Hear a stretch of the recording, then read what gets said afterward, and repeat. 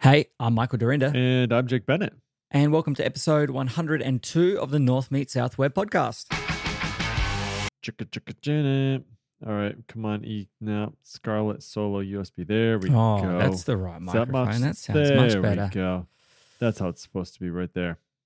Mhm. Hopefully my QuickTime is recording the right microphone. Fingers crossed. I'm pretty Better sure it check. is. I always check.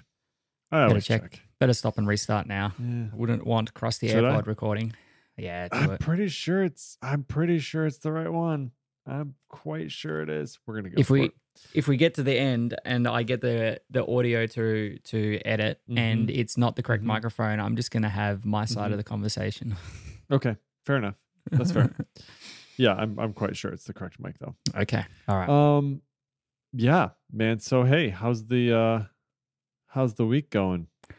Week is going all right. It's starting to get that glimmer of spring hope down here. So we've had it's been sunny all week. It was supposed to rain not this Friday gone, but the week before it was supposed to rain from like Friday to Wednesday. And I think we had about 7 minutes total of rain in that 5-day period. So our Bureau of Meteorology has no idea what's going on. It was blue skies the whole time. We had cloud every now and then, but there was no rain. We had maybe hail for 30 seconds, but the sun was out. I don't know where the hail came from. It was just hail, but there was no clouds, which was very odd. So yeah, it's getting to that time of year. We're gonna have some warm weather towards the end of this week, Nice. and then it's supposed to rain for the week after. So who knows what will actually transpire there. Footy finals started this weekend. My team finished second in the regular season, so they had Now, a what was home it now? final. Hoodie? You say hoodie finals? Footy. Footy finals. Okay, I thought they said Footy. hoodie. I was like, what? No, Hoodie. no. Okay, Footy finals. So footy. we finished the season second on the ladder, so that meant Nice. we qualified That's for 2 home finals.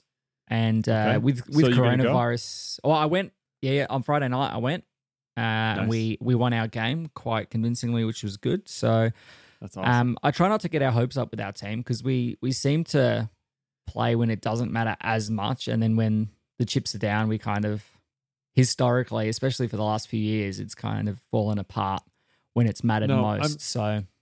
I'm interested for the people who are listening to this, like myself, who don't know exactly what footy is. Now, I've seen videos. I went online and I watched videos of footy being played, and it's Australian rules football is what Yeah. you guys. It's footy for short, just like everything is for short in Correct. Australia. You have a short name for everything. Mhm. But footy. So it's sort of like I'm trying to remember how sort of like what the rules are. So it's It's is it like your rugby-ish? American. It's like your American football, but for men. So we don't actually wear any padding or anything like Oh that. my gosh. We're grown up But men. for men. It's a different kind of game. So there's two teams of 18 on the field. Okay. You have to kick goals to win. So there's no touchdowns or throwing. You can't throw the ball. Okay. You can hand pass. So you can. All right. So you can hand off the ball. Correct. So you can hold the ball in your hand. So it's not like soccer where you can't touch the ball. We've got it's like an oval shaped football, kind of like the American football. It's slightly less pointy. It's more rounded at the ends than what yours Like is. a rugby ball almost? Yeah, I think so. It's probably a bit smaller maybe than a rugby ball, but Okay. yeah, it's certainly an entertaining game to watch. And so now, like, walk me through, like, when the game starts, do they kick off? Like, what does that happen? Yep. How does it So start? at the start of the game and after every major score, so after every goal is kicked, and at Sure. the start of each of the 4 quarters, they have a bounce in the middle. So the umpire you've got basically a 6-6-6 formation. So there's Like a toss-up? Okay. 6 players from each team in the forward 50-meter arc. There's 6 players from each team in the middle of the ground, and there's 6 players at the forward end of the ground for each team. And so there's a bounce from the umpire. They will like literally bounce the ball on the ground up into the air. The 2 ruckmen will come and bash into each other and tap the ball, try and get it to their own team, obviously, and then you go forward to score. So And now you can run with the ball. You can run with the ball. You can run pass the ball 15 off meters by hand. You can run 15 can run- meters say with the again? ball. You can Okay. run 15 meters with the ball, and then you must bounce it. If you don't bounce it, then it's basically a travel. So you, Oh, and okay. then So it's you a have to, penalty how the heck do you bounce a ball that's that shape? with great skill. And doing it at pace and things like you can like tap it on the ground. You don't have to bounce it, but bouncing is generally how you do it. Unless it's wet. If it's wet, you kind of tend to just put it, place it on the ground because it could go anywhere when it's wet. And then the whole time everybody's just trying to destroy you, right? Yes. So you're trying to, and then you just want to get close enough to the goal where you can kick a like field goal style goal, right? That's Correct. It's up in the air. It's not on the ground. It's not like a soccer goal. It's like upright. It's like you have correct. in So American football. Correct. So in American football, you'd place the ball on the ground and then you'd kick it off the ground while everyone's standing around and watching. Whereas in Aussie rules football, you would try and kick it while you've got 2, 3, 4 guys all trying to dive on you at the same time and tackle you to the ground, dispossess you of the ball. And so your teammates can block and everything. Like you can, they can block for you and try and But it's and then there's like some weird like kickoff thing, isn't there too? Where like then they throw them up in the air or something to get the ball or no? Yeah, if there's a stoppage in play, then they will have like a ball up in the middle of the ground where similar to the center bounce, the umpire will come and they'll throw the ball in the air and then it's basically a reset in play. So that happens anytime that there's a tackle. If someone tackles you legally and you have not had opportunity to get rid of the ball, for example. So if someone tackles you, if you were to take the ball, you couldn't pass it off. And correct. You're tackled to the ground correct. while you still are possessing the ball. Okay. Correct. So whenever there's a stoppage, they'll do that. If the ball goes out of bounds, then the umpire will throw it in. So there's, I think, 4 boundary umpires and 3 field umpires in footy. So one of the boundary umpires will throw the ball in and then restart there. But this is helpful. This is enough to get started, I think, watching some footy for me. And so okay, very interesting. Thank you for the tutorial. The other sport I'm interested in, and I got to watch some of this. I've gotten watched some of this a couple times. There's a flag football league that my son plays in, which he scored a touchdown today. Go Graham! Excellent, go Graham. Yep, way to go, buddy. And there is a cricket field. Is it a field? I think a pitch. I don't know. Ground. Yeah, we call it a ground usually. Cricket ground. Yeah. Is cricket big there? Yeah. Is it? I did not know that. I didn't know that. That's our. Yeah, so footy's our winter sport, and then cricket is our summer sport. We're not as good as we used to be, unfortunately. Yeah, so we have a large Indian population, and so they are always playing cricket out there. Always. So today they had like a tournament. They had like trophies and stuff out. I don't know if they're good or not. I can't tell. It's hard to tell because I don't know. Because you don't know the sport. I've looked up the rules. I've watched some of it. It's very interesting. It seems super cool, but I don't know anything about it really. I've never played the game, but it would be fun to try sometime. So anyway, it's kind of been interesting learning about it a little bit and the wickets and how they pitch and how they get runs and all that stuff. So I don't know if they're called runs, but how you get points anyway.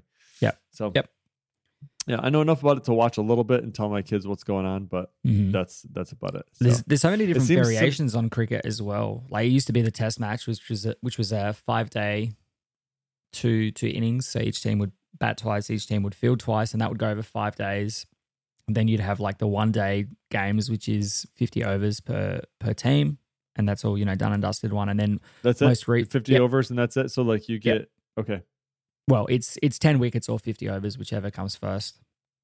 And then more recently, we've had sort of in the last 10 years or so, I suppose, we've had the T20, which is 20 overs per team, and that's kind of a 3-hour. You would do it on a weeknight kind of thing, and it's pretty. It's like a little bit more like consumable by the regular and I think audience, that was the intention, is that like people don't want to sit. Not everyone can. Even in summer, you can't just go and take a day off work, and I mean, heaps of people did. It was always, when the Australians were playing well on the international circuit, it was, there was always sellouts on 5 days of a test game. That if it went for 5 days, international 1 days, they'd all go, sell out. But I think nowadays, this generation kind of thing, people. It's hard to make the time to do it. Yeah. It's hard to make the time. People don't want to sit there for a full day to watch cricket, which is kind of sad. But at the same time, everyone wants everything now. And that I want to wait Yeah. for things. So that's just Yeah. the way it is. I don't T20. It's funny when you see players that are really good at T20 come and play in a 5-day test. You know, the kind of game that you're supposed to drag out, and there's a lot of strategy to it and things like that. It's supposed to go over 5 Sure. days, and they come out, but they're playing it like it's T20. So they'll come out and just, you know, try and slug every ball. So a lot of 5-day tests don't actually go for 5 days now because, you know, people are going out there and taking a wild swing very early on, and you know, you're giving up wickets a lot earlier than what you would have, you know, 15, 20 years ago. Then if you were playing a little bit more defensively. Yeah. Correct, yeah. And it's usually about that, you know, try and make it last as long as you can, try and keep the other team from batting, try and score as many runs as you can over as long a period of time so that you've got a better opportunity to bowl them out, kind of thing. So the strategy is kind of lost, I think, now. Like, let's make it, let's literally drag it out as long as we can. That's funny. Mm-hmm. Yeah. I don't know if I would enjoy a game like that, but yeah. I mean, you wouldn't necessarily go to all 5 days. You would sort of drop in, drop out. If you were watching on TV, you'd watch a bit here and there. If you were at the game, you'd go to maybe days 1 and 3 or whatever. But yeah. I have a hard enough time watching a baseball game, much less a 5-day cricket match. I mean, it's part of the Australian culture, right? You go to the cricket and you sit in the sun and you drink all day and get plastered, and you know, sun and alcohol mix really well together. So yeah, that's funny. Mm. One other random bit is that did you see Jack McDade caught that giant fish? Yeah, I saw that. Tarpon. There's a tarpon. I think it was something like that. Yeah, crazy huge. Yeah, it was a big. So the only reason I know it was a tarpon is because first of all he said it was a tarpon, but I remember it was a tarpon because down by where he lives in Florida, we used to go, or one time we went down to the Florida Keys, and there's this place called Robbie's. And it's right in the Keys there, and you can stop and they'll sell you a bucket of little bait fish. Mm-hmm. And you can go and you take the bait fish and you just grab one and you put your hand off the end of the dock, and there's just tarpons swimming around at the end of this dock. I mean, they're like as big as the one that you saw. They're like 6 feet, you know, they're huge. They're huge fish. And you can just hang your hand over the edge of the dock and they'll come up and just grab your hand. It's you can like lift them up out of the water practically. It's wild. It is wild.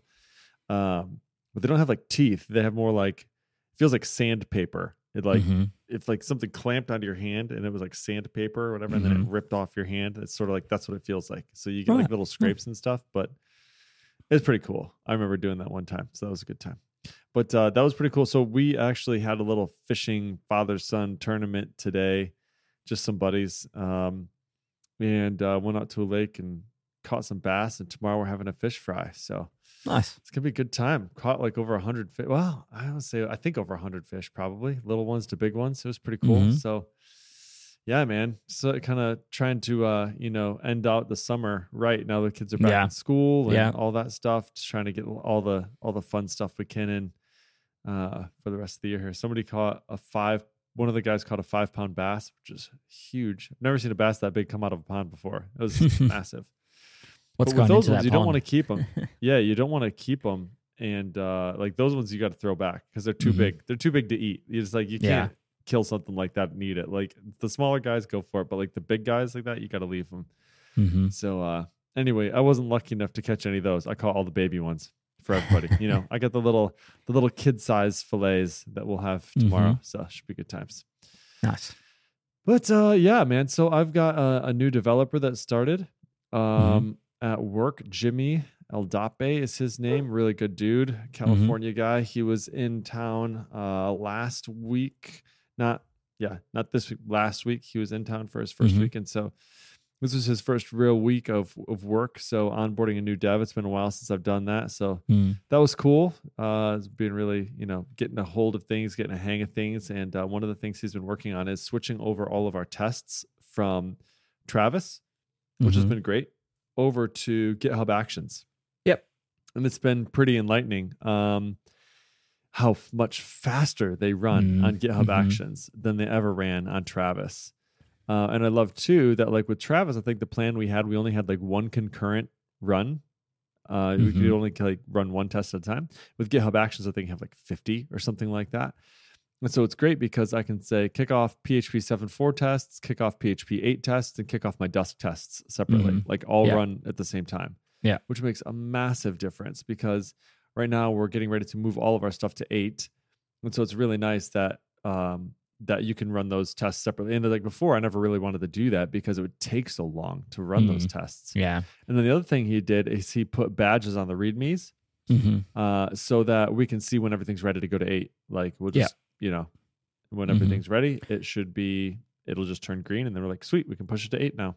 Yeah, it's amazing how much more willing you are to number one, write more tests, but to also then run them more frequently, especially when you don't have to wait an eternity for them to run. Yes. And especially when in Laravel 8 now with the ability to run parallel tests as well, that speeds things up a lot as well. I forgot about that. So, well, honestly, like most of our tests run in like 12 seconds anyway. So not really, but I'm wondering if what sort of advantage I would get if I ran them in parallel like that. Probably, it wouldn't be nothing. It would certainly be something. I mean, it's worth a try. Even if you go from like 12 seconds to 6 seconds, it's still going to be, I mean, that's 50% less execution cycles and runtime minutes and things like that. That's true. That you're dealing with. That's very true. Yep. Make your money go further. But yeah, Dusk is slow because of the whole boot up of the Chromium web driver or whatever. That, is that takes time forever? to do that. Yeah, I'm pretty sure. And it's got to do all the step through. It has to wait. Anytime it's waiting for something to appear on the page to click on and things like that, there's all those pauses there. So yeah. I did try I was talking to you guys during the week on Telegram around maybe setting up Dusk in order to run some sort of end-to-end tests around Laravel Spark, which I gave up on in the end because there's not really any way to hook into, as far as I could tell, the specifics parts of the Spark interface that I needed to be able to click on. Okay. So I got down the path of setting it up, scaffolding out everything and actually running them, but there's no identifiers or anything in order to be able to say like, I want to select the pro plan or the solo plan or whatever. And so you get into this place where you're then trying to come up with selectors that are like H2 square bracket and then the content. And I don't think that's actually a valid selector. So I never got it to work. Can you do like, have you seen that like Chrome plugin Laravel Magic Tests? And basically you just click record and then it starts watching you. Yeah, then, I have seen that. That looks pretty cool. Like maybe that would work for doing those sorts of tests. And actually, now that I'm thinking about it, maybe we'll do that for some of our other tests. That's the thing is like Dusk tests are always sort of like I have to remind the developer to do them if I want them. It's like, hey, I know you didn't include them, but could you please? Because that'd be great. And it's always like, I guess I can do that, right? And then I do them. But it's not easy to do, which is the problem, right? And I say that, I mean, it's so much easier now than it ever has been in the past, but it's still not crazy easy to do, right? Yeah. And so, and they're much more that Laravel in terms of like any change to your UI can break those tests.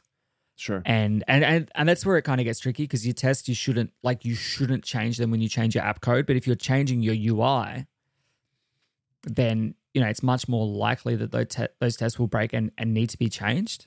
And I know that Dusk has like you can have the Dusk attributes and things like that so that you can target those in your testing and things like that. So that's certainly there. But if you don't control the UI, like we don't control Laravel Spark, so we can't really add that stuff. I suppose you could submit a PR to Spark and say, hey, add these things in there. But sorry, I've got a fly. I've got one here too. He's just like chilling right now on my Scarlet. My Scarlet little preamp here. He's just like, hey, I dare you to do something. Go ahead. I dare you. So I abandoned that in the end and then just wound up doing the test based on manual tests. Well, not the manual test. Like I kind of just assumed that the Laravel stuff's going to work. The Spark stuff is going to work. Yeah. But I did go and test the application functionality that relies on that specific behavior. So the one thing that I kind of wanted to test was making sure that if you are, so this was for then Ping Me, this was making sure that if you are on the middle tier plan, which gives you 3 projects, and you try and change to the solo plan, which only gives you 1 project, but you're using 2 of those 3 already, that you can't change down plan because we don't know. Like we can't decide for you which plan you no longer have, which project you will no longer be able to see or have access to or anything like that. It's up to you to go and change that. So I wanted to test that if you try to select that solo plan, which Spark will still let you do. It'll still let you choose the plan and then it does the validation after.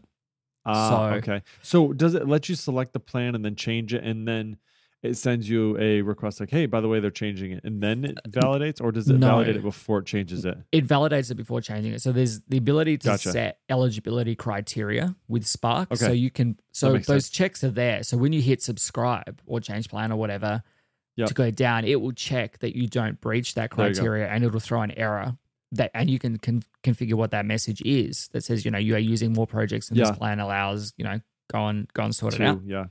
So, I kind of know that it works and the rest of the application will check, it won't let you do anything in terms of creating a new project or whatever. But, if you have two projects and then you change down, it'll still have two projects there. So, you want to make sure that if someone is using something that they're, that if we say you can have one project, that you're not kind of gaming that and trying to change down, get two and then change down a plan and you still got access to those two. So you need to make sure that you can't make that change. So I think in the end, what I settled on trying and haven't actually tried yet was to test the eligibility criteria directly. So in your Spark service provider, you can do like Spark : eligibility criteria or something and set up a closure that will run the validation for you. So I think what I'll do is I'll just run the test basically mimicking what's in Spark just to make sure that like if you're on this plan and you try and change to that plan with that that configuration, it doesn't let you do it. Sure. Yeah, and you like could it's just kind make of a little test on you could make like a little class that just tests it for you and then just test the class and then throw it in there. Correct. Yeah, just testing that very specific behavior. And obviously then it becomes a little bit flaky because if they ever change anything in Spark around how that works, then you've got to change the test, but at least you have the assurance there in the test that it is going to behave itself. So you could literally probably just, if you wrote like a eligibility checker or something like that class, right? And then it was like upgrade or downgrade or whatever, and it had the name of the class or, maybe accepted some enum value or whatever. Yeah. You could then test that. And then all you'd have to do is like, if you literally just the class where they're doing that, if you just neutered the class and called the method or something and just checked to make sure that it should receive whatever, then you're done. That's it. Right. And so then, again, like you said, if Spark changes, then okay, but that's going to be documented as well. When you upgrade to Spark, a different version of Spark, it's going to be like, hey, by the way, the breaking change, we're not using these methods anymore. So, you'd have a heads up at that point. Yeah. So. And because all of this functionality existed for us before we were on Spark, it means that like we've already got tests around all of it. So it's just a matter of encapsulating that. So we have on our team model, we have a can add project, can remove, can change the plan, can add team member kind of thing. So we're not really, we already have tests for all of that behavior. It's just a matter of encapsulating that behavior within Spark now. So instead of just calling those methods directly, we just assume that Spark is going to defer to them under the hood in that Spark eligibility criteria check. So it does the job.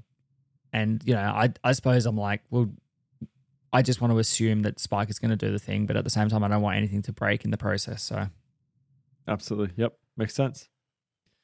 So hey, speaking of PHP 8, yes. Do you have? I'm betting you guys at work are probably already running PHP 8, aren't you? Yeah, definitely. We were just talking yesterday about how we should just write everything in PHP 4 and how everything is blissful. And my boss was like, yeah, and on Monday we can take a photo of the three of us in blissful PHP 4 land. And I sent him a photo of like the camera lens up against my sleeve and just like, here is a photo of blissful PHP 4 land. It doesn't exist. You should have sent a picture of that dog in the fire. This is fine. Yeah.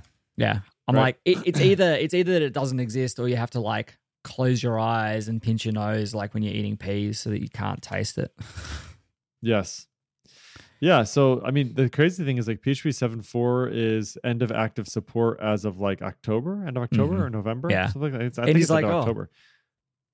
he goes, oh, we can upgrade to PHP 7 because he found a way to make MySQL query work in PHP 7. And I said, no, you can't go to PHP 7 because that's end of life now. So just, and I've been going in like a good Boy Scout, and it's like add this feature. And then in the process of adding this feature, I have also gone and like replaced all of the MySQL queries with our, PDO stuff. And So just been rewriting everything as I go along because I'm like, I'm not about. It's got to happen eventually. Yeah, exactly. I'm not about prolonging the inevitable. They've been at this for 12 years. It's been long enough.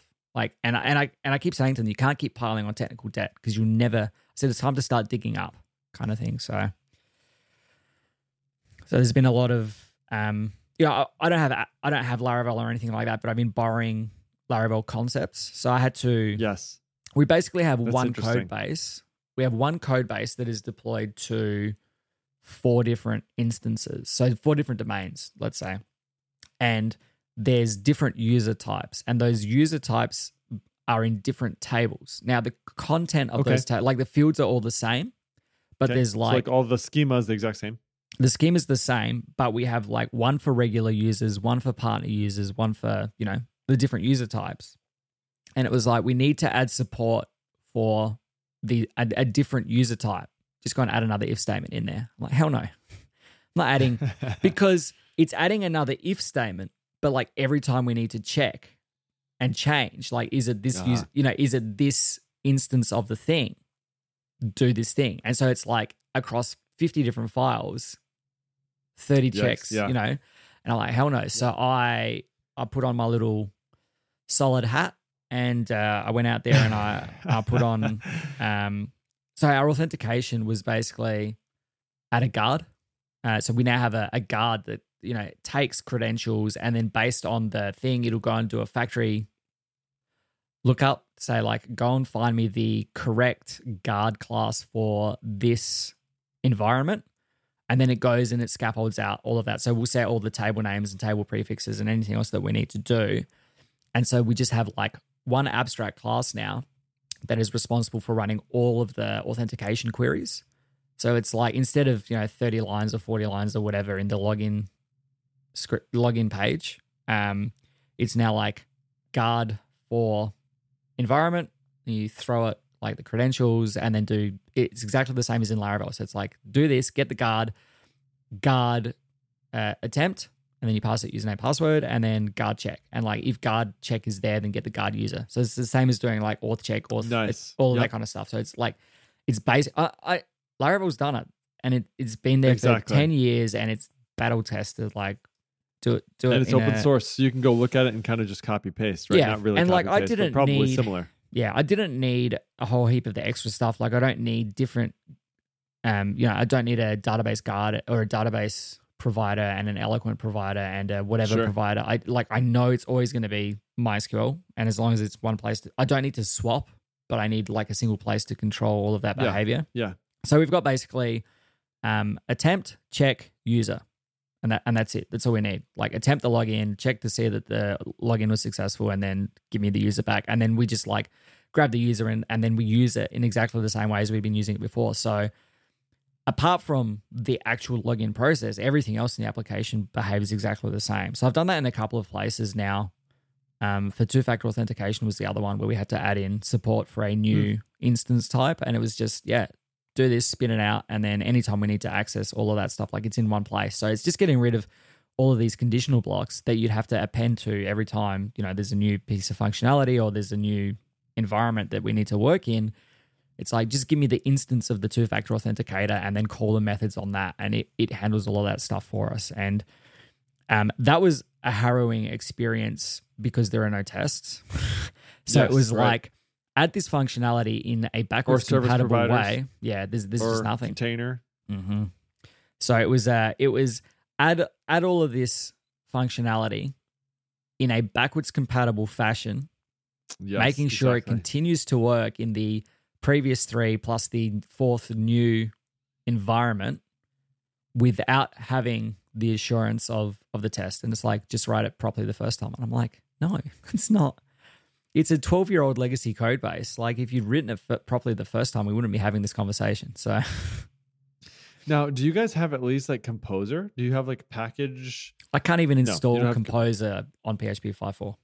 I don't. I think See, we're that's missing. the other thing. There's I was some saying. extension So, like, that we're missing.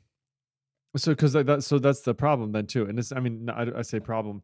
What I mean is like you can't pull in packages. So what you end up having to do, I was gonna say like, is this a problem with any of the packages you're pulling in that they're not compatible with your version of PHP? But you're like, well, we can't pull in packages, so you basically just have to rewrite them yourself. Like if you want to use a package, you basically have to go in and say, okay, how are they doing this? And then how can I do that same thing in PHP?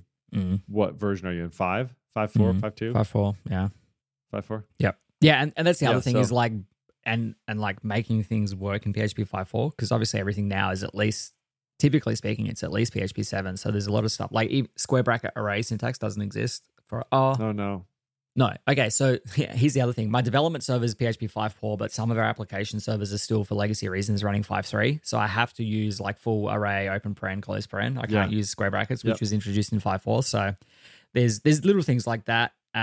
If you call like db fetch or pdo fetch, and that returns a single row, in PHP 7, you can do like db fetch, close paren, square bracket, and then reference a field from that, because you can reference the array directly on the function call. Sure. Right. Yep. Which works in PHP 5.4, but it doesn't work in PHP 5.3. And it was not until that was deployed to that one application server that happened to still be running 5.3 that we realized, we're like, whoops. So now it's like... So now what's the story with error reporting? Because you can't install a library that handles your error reporting. Do you have error reporting? No. Yeah, it's called a white screen. Yep. If you get a white screen, there's an error. Hey, if you don't see it, it didn't happen, right? Errors. You don't see anything. That's right. PHP INI errors off, something, whatever. Yeah. It's always kind of scary when I turn error, display errors on.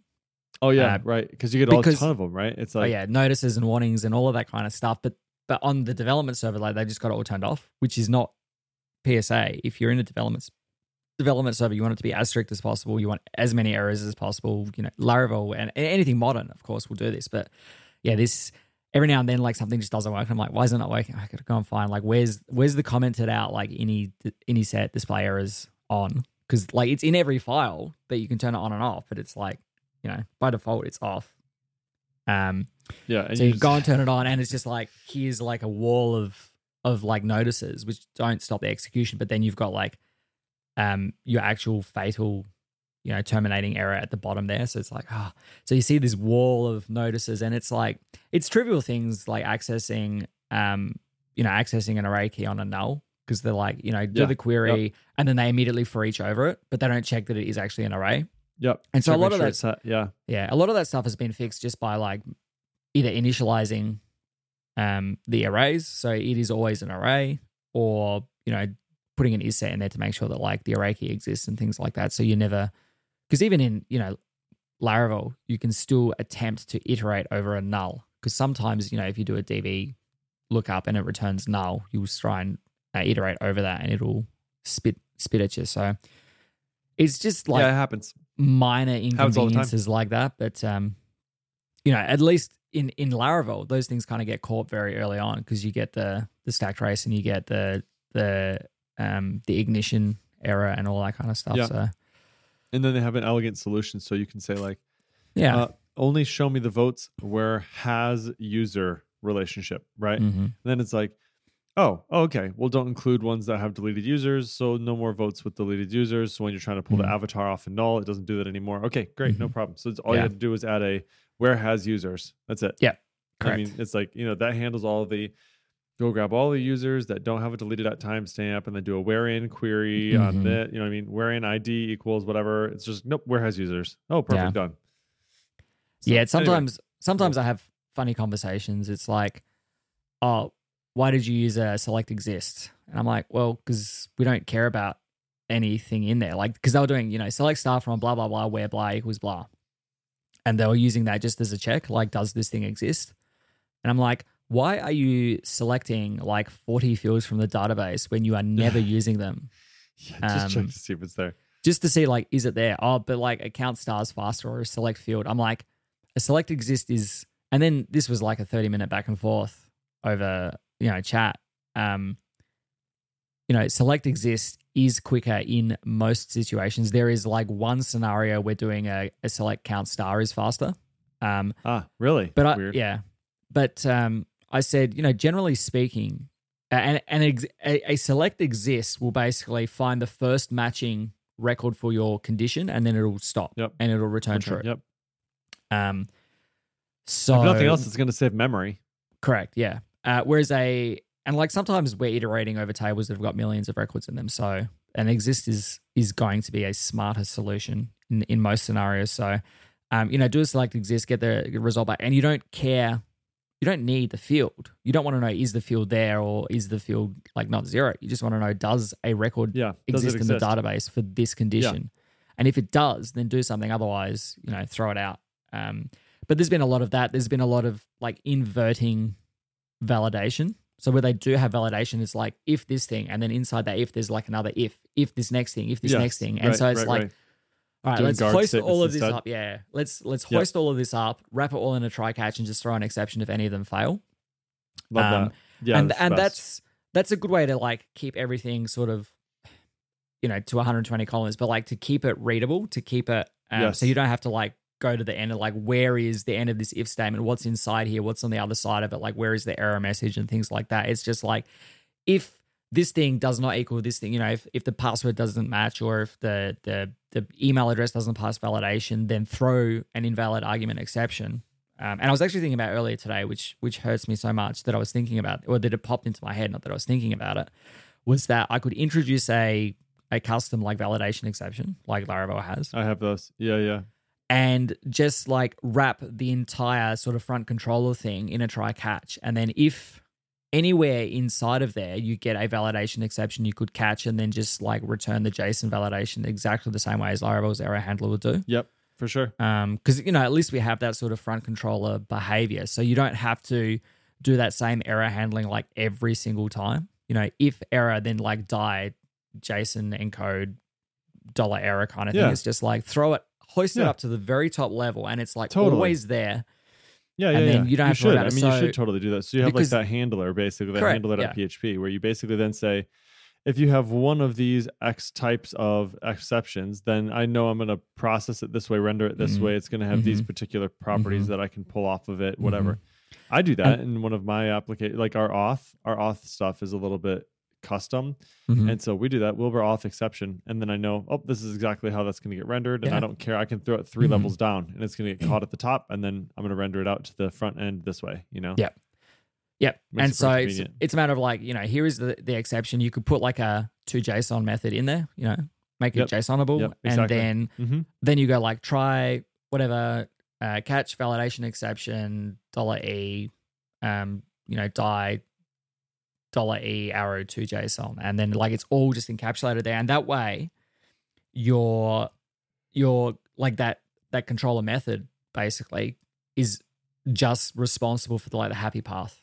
You do all the validation, and then like you throw out whatever the exceptions are, and the exceptions just get bubble up and get handled at the front controller. So it's just like little things like that like there's nothing tragically wrong with this code base. It's just one of those legacy things that it's been written and it's been working for so long that why go in there and bring in any sort of new patterns and practices and things like that, which is I complain about it a lot, but at the same time it's always followed up with but it works. And so there's no sense sitting down and rewriting everything just for the sake of making it modern. Yeah. But there is certainly room for improvement in terms of like... Yeah, absolutely. And it just streamlines the whole thing. Because like I said, instead of having a nest of conditionals that just go like, into this big arrow, you've got like, if condition fails, throw validation exception. And then you just got the next thing. You don't have to like check the previous thing. Like, did that have an error? It's just like throw the error and then the next thing can throw an error. And then you go all the way down until you get what you actually want, which is to insert a record into the database or update the database or whatever. So just little things like that I have to protect it may against seem like that. It may seem like change for the sake of change, but it's actually change for the sake of simplicity and like simplifying the thing. And then it's like, but you've now got the error handling like in another location in another file somewhere else, it's like, yes, but it is consistent all the way up. You know, you don't have to have like some error handling here in this way and some error handling here. And like they're most of the way there. Don't get me wrong. There's like methods that handle formatting errors and things like that. It's just a matter of like pulling them up a level, and that way you never have to repeat yourself. And that's kind of exactly. Like, I mean, just it's one of the things, isn't it? Don't repeat walk yourself. away. Just throw Yep. it. That's it. Exactly. So it's in a lot of cases they're most of the way there. It's just a matter of like thinking from a different level. And this is like the benefit of coming into a code base, of having someone come into a code base rather than someone that has been building that code base for a long time, is that you don't necessarily see the forest for the trees kind of thing. And so, you know, I come in there and I get shouted at sometimes for doing some things, but I'm like, well, this is objectively a better way of doing it. Like, this is not my opinion versus your opinion. This is an established practice that is an objectively better way of doing things. If they didn't come up with this, then, you know, why would it be a thing that exists, kind of thing? Exactly. So it's Speaking about of, kind of it's about separating the objectivity from the opinions around software development. And you know, like we're getting there. But I still run in circles. I found a really good. I keep complaining of. I keep on. Yeah, I guess it's complaining. I keep on telling them that they're reinventing the wheel a lot of the time, and I found this brilliant TikTok. I think Andrei Butov shared it with like the quote text npm install. But I saw this thing and I immediately sent it to my boss, and with just like the smirk emoji, and he cursed at me. But I'm like, it's a funny thing about wheels that sometimes when you put your own together, they don't quite look like a wheel at the end. Mm-hmm. Yeah. So when you were saying about those conditionals or whatever, it reminded me of like, I have one guy on my team who is really, I think the best way to say it is probably like he's cautious. He's really like, he wants to, he would be the guy who does, he wants to double check everything, right? So it's like when you call the update query, he wants to check, hey, did that return true? You know what I mean? Like, did that update query return true? Because if it didn't return true, then I need to try something else. And it's like, I need to capture an exception. I need to let somebody know. Yeah. If that update didn't run, then it's like, the update is tricky because the update will return false if it didn't update anything, but that doesn't necessarily mean that it errored. Sure, exactly. And or if it failed to update, it will throw an exception. Like if it could not talk to the database for some reason to not update, it'll throw an exception, right? Hey, can I connect to the database? Yeah. And so, you know, he constantly wants to check those things. So it's like I have to. I don't know what like the term for it is. If it's like it's like helicopter parenting, right? Where you're just like kind of like always there to like just manage this just right and just so and whatever. And it's like you don't have to check everything that could possibly return a Boolean and make sure that it actually returns it. Like you just have to, you know, if it's a good piece of code, probably it's going to throw an exception rather than returning false, right? Now, the exception to that rule is like fly system. So if you like say storage put and it doesn't write it, it just returns false. It doesn't throw an exception, which is unfortunate because now we have to wrap everything with a like throw unless sort of deal. Did that behavior change in Fly System V2? I thought it was going to. But I don't think Laravel is using V2 yet. I think you can. Oh, no, I think it came in Laravel 8. I'm sure. Or maybe not. I think it's supported in Laravel 8. My camera just stopped working. Oh, no. Yep, I saw that. My camera has, it is upset at the world. Let's see if I can restart it. I got access to the, it's called Detail. Okay. It's like EpoCam, where you can like hook up your iPhone and use that, but it's just gone away now. Okay, yeah, it looks like according to Dries Vins, Fly System V2 support will come in Laravel 9. So it's not implemented yet. But once it is implemented, that'll be really great. I'm excited for that because then we'll be able to quit doing all that stupid stuff too. Yeah, because it'll just start throwing exceptions and it'll be all good. So exactly. Got a little bit. The other cool thing too is that like one of the other things we were doing, and I talked to you about this the other day, is that S3 allows you to send along with your file when you go to do a upload to S3. You can send along an MD5. Let's see, it's a 64. What is it called? It's like a 64-bit character encoding. Is that what it is? Like, how do you do that? You know what I'm talking about? Base 64, yeah. Thank you. Base 64 encoding. So if you take an MD5 of a file that you have, and then you base 64 encode it, and then you attach or you add that as an option with a content MD5 option with your request to upload it to S3. S3 will then take that and it will validate that that it has the same MD5 on its side as the one that you sent. So basically you say, before you send it up, you say content MD5 base 64 encode, send this up with it. And then Amazon gets it. It says, I'm going to place it there for you. And then let me check the hash, make sure, yep, that is the same MD5 back. You're good to go. Yep. Return true.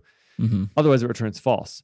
And so you couldn't previously do that in the Fly System AWS S3 adapter, but you can now. So Frank merged in my pull request, but it's not yet tagged with the release. So you'd have to use like DevMaster. DevMaster, go. Yeah, exactly. So that's interesting too. So like if for some reason you're getting like corrupted uploads or something like that, and Michael, you had said that you had had a problem with that with certain file types, right? Yeah, MP4s or something. Yeah. And I put that down to like the old version of like Dropzone or whatever it was that I was using. Sure, maybe that's it.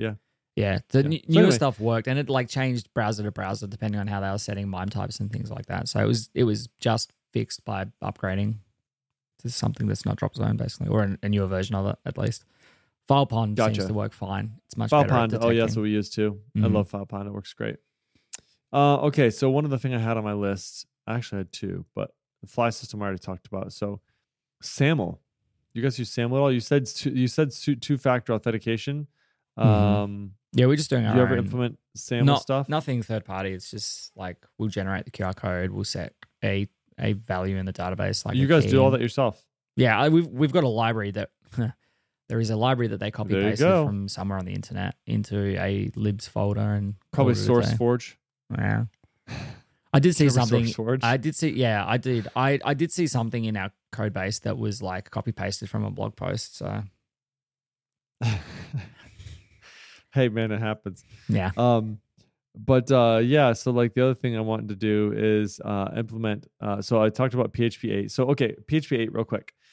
This is the process for us for upgrading to PHP 8. So I have the tests for 7.4, the tests for 8.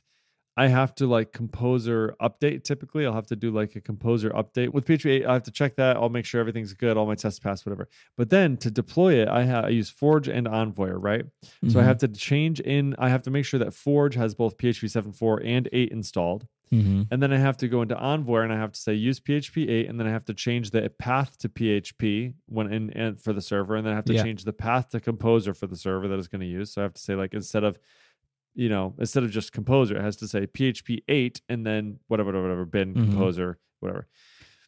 And then once I push the code, it's going to deploy on Envoyer, but then it's going to break because Forge isn't actually using 8 for that site. It's only Envoyer that's using it for that site, right? So like I have to deploy it with Envoyer, and then once it's deployed, then I have to go back into Forge, and then I have to say use PHP 8 for this site. So it's sort of like a process. I don't really know if there's a better way to do that other than to say I'm going to spin up a brand new server that's got PHP 8 by default. I'm going to run the site on both of those servers, and then I'm just going to switch the DNS. We've done that before too. But it's sort of a pain in the butt. Yeah, so it's not too bad. It's just not super great. Forge has environment variables that you can use in your deploy scripts. So instead of like hard coding PHP version, you can do $forge PHP, Forge_PHP, and that'll get the correct binary. And Forge Composer the same. I don't know with Envoyer if that is a thing that works as well. Like if they have, because they don't really know about the server, they just gets in there and does its business. So yeah, but I think probably two different servers might be easier, maybe. Yeah, honestly, I'm going to try it out. So I still need to try it probably tomorrow night, just see if I can get it to work.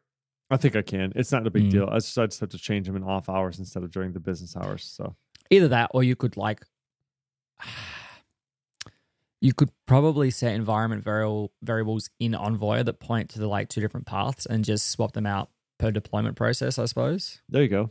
Yeah. And kind of do that. I wonder if that's something you could yell at James about and say, hey, is there some way to get Envoy to listen to what I'm using for Forge or something? Well, yeah, Envoy to at least understand what the environment variables are. If it's got access, if it's just got access to your environment variables, then it shouldn't really matter. As long as the environment variables are available to the Forge, to the Envoy user, which depending on how it's set up, it may do. So on my one site that I've got set up in Envoy connects as the Forge user. So as long as those environment variables are set, the problem depends is on you where can't change. If you go to the deployment script, how it does, right? It's download repo, and then the next step is composer install, right? You can't customize that composer install step. You can't go in there a regular, you can add a webhook after composer, but you can't customize what happens there because it just does composer install, and then you have options per project to say with dev dependencies or without dev dependencies, whatever. So the only way you can really change what it's doing there is on the server itself that's hooked up with that project. If you click edit server, it'll have the options for PHP path, composer path, whatever, and what PHP version you're using. So you have to change it in there. Yeah. And I don't think, you'd have to then put in there environment variables or something. Well, you could add a deployment hook before the install composer dependencies and set environment variables there. Yes, you could. And you could do that. Although I don't know if you can do that per server. No, you do it that'd be per site. Yeah. It doesn't, it's not too big of a deal though, really. Yeah. Yeah. So that's kind of what they're saying is you need to be able to do it per server because each server could be having a different environment or different. Yeah. Yeah. So it depends on which is why that's how they have it set up right now, right? Is you can do it per server, but you just have to do it in the server config. All right. If you haven't got it figured out, maybe hit me up and see if we can figure it out together. And if not, we could probably just ask James if it's possible to do that. Because I'd say it's not an uncommon thing. Yeah. To obviously to be upgrading, especially now to be upgrading from PHP 7.4 to PHP 8, you'd probably want some way of deploying the same to both versions, or whether it's different sites on the same server. Although different sites on the same server is probably a bit trickier because you can't. I don't think you can. You can't have two sites with the same domain, but the same site on different servers is probably the easiest way of doing it, and then deploying. Yeah.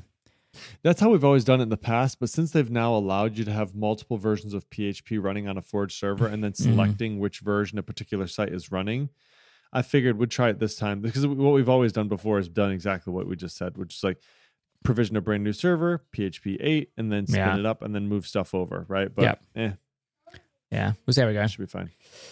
Anyway, well, hey, I think it's probably time for you to run. Yeah, let me know how you go and be interested to see how we go if we can figure that out or if come up with some way of doing it. But I think we should wrap this puppy up. Let's do it. Hey, everybody, thanks for hanging out. This was episode 102. To find show notes of this episode, you can go to podcast.laravel-news. Just kidding, not that. Michael's like, wait a second, really? North meets south south.audio/102. Feel free to rate us up in your podcatcher of choice. That would be awesome. 4 stars. Heck, we'll take 4 stars. Really, honestly. Any number of stars greater than 3. Any number of stars. There you go. Greater than 3. Leave us a comment or hit us up on Twitter at Michael Dorita, at Jacob Bennett. That would be awesome. Or at North South Audio. Yeah. All right, folks. Hey, don't forget to check out our friends at WorkVivo as well. Indeed. They're still hanging on here. I think they've been hanging out with us for a while, sort of sponsoring the show. And we haven't done them justice, to be honest. We always mention them in our show notes, but we don't always mention them on air. So Joe Lennon has been a staunch supporter of the podcast for a couple of years now. We'll make sure we talk about them next time. So definitely check out workvivo.com. I know that you at Wilbur have looked into them before. So indeed, we have. Yes. All right, I gotta go. These kids are getting out of control. All right, everybody. We'll see you in 2 weeks. Bye all. Bye.